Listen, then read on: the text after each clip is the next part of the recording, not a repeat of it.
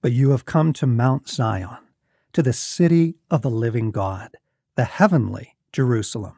You have come to thousands upon thousands of angels in joyful assembly, to the church of the firstborn, whose names are written in heaven.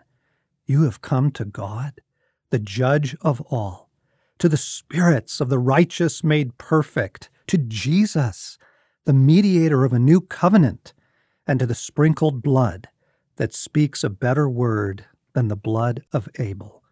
Hebrews 12. Heaven is absolutely real and precious far beyond words.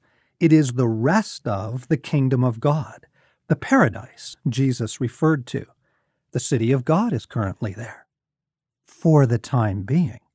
Remember, Peter explained in his sermon that Jesus remains in heaven until his return, when all things are made new. Heaven must receive him until the time comes for God to restore everything, as he promised long ago through his holy prophets. Acts 3. Until. So much gravity and excitement contained in that word, such patient anticipation. When the time comes for God to restore everything, Jesus leaves heaven and comes to earth to stay. The heavenly Jerusalem comes to earth, and, quote, God's dwelling place is among the people, Revelation 21. Heaven is not the eternal dwelling place of the people of God. The new earth is, just as Revelation says, just as the entire promise of the renewal of all things says, just as Jesus explained and the Bible declares. Better said, we get heaven and earth. Both realms of God's great kingdom come together at the renewal of all things.